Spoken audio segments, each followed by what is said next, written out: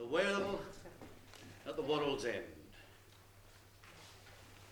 Once upon a time, on a hot summer's day, a poor widow woman wanted to bake some bannocks, but her water tub was empty.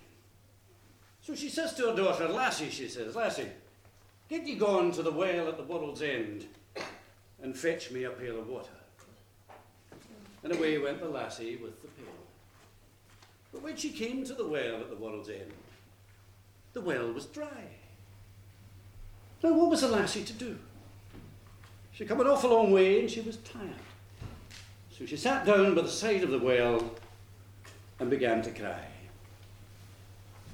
And there came along a puddock, a big frog, hopping out of the well. "Lassie," says the puddock, "why do you cry?"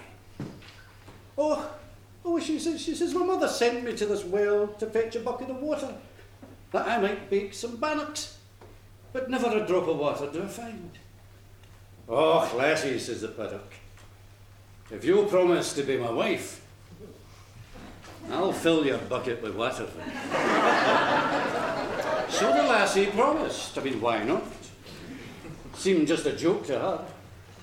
And the puddock took the pail and went down deep into the well with it, and soon came up again with a pail full of water to the brim. "There you are, my wee wifey," he says. "Much obliged to you, big man." And she says, and she takes the pail and goes off home laughing. So her mother baked the bannocks, and the lassie thought no more of the puddock until evening. But just as she and her mother were about to go up to their beds, there comes a wee sort of bumpety bump at the front door. And there's a voice singing out in the dark. "Oh, open the door, my hinny, my heart. Oh, open the door, my own true love. Remember the promise that you and I made down in the meadow where we two met." And the lassie knew that voice quite well. So when her mother said, "Now, who can that be?" the lassie answered, "Why, it's naught but a silly puddock." "Anyway, open the door for the poor wee thing," says her mother, "for it's dreary and dark outside." So the lassie opened the door, and the puddock came louping in, and sat down by the side of the fire. And then he began to sing again. "Oh, give me my supper, my hinny, my heart. Oh, give me my supper, my own true love. Remember the promise that you and I made down in the meadow where we two met." "Well, why would I be giving a silly, slimy paddock my supper?" says the lassie. "Well, why would you know?" says her mother. "Come on, give the wee puddock a wee bit of supper."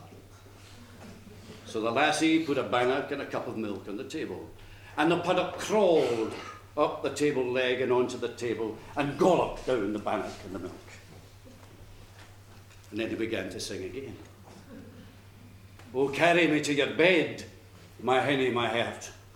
Oh, carry me to your bed, my own true love. Remember the promise that you and I made down in the meadow where we two met."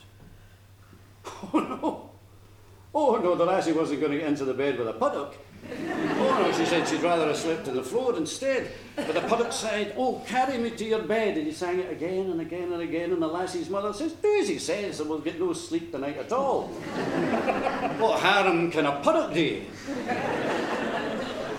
So the lassie carried the puddock to bed and got into bed herself, keeping as far away from the puddock as ever she could.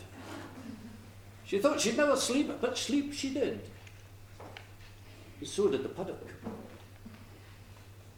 And when the sun rose, she woke, and the puddock woke, and the puddock, of course, began to sing. "Now fetch me an axe, my hinny, my heart. Now fetch me an axe, my own true love. Remember the promise that you and I made down in the meadow where we two met." "Seems I must do as you say," grumbled the lassie, and she jumped out of bed and went down to the woodshed and fetched the axe. "What next, my lord?" she says, mocking him. And then the puddock began to sing again. "Now chop off my head, my hinny, my heart. Now chop off my head, my own true love. Remember the promise that you and I made down in the meadow where we two met. Oh, nay, says the lassie. You're a sore trouble to me, but I can no ever do such a cruel thing as that. But the puddock put his little webbed hands together, and he sang his song again, and again, and again. And when the lassie said no, and no, and no, well then, she said, at last the lassie gets desperate, and she gives the axe a swing, and off, in one chop, off flies the head. And then what happens? Well, it's just this. You see, it's no a puddock anymore. But of course, it's a handsome young prince that's standing before her. And the handsome young prince is singing, "Oh, kiss me and wed me, my hinny, my heart. Oh, kiss me and wed me, my own true love. Remember the promise that you and I made down in the meadow where we two met." And the lassie did remember her promise.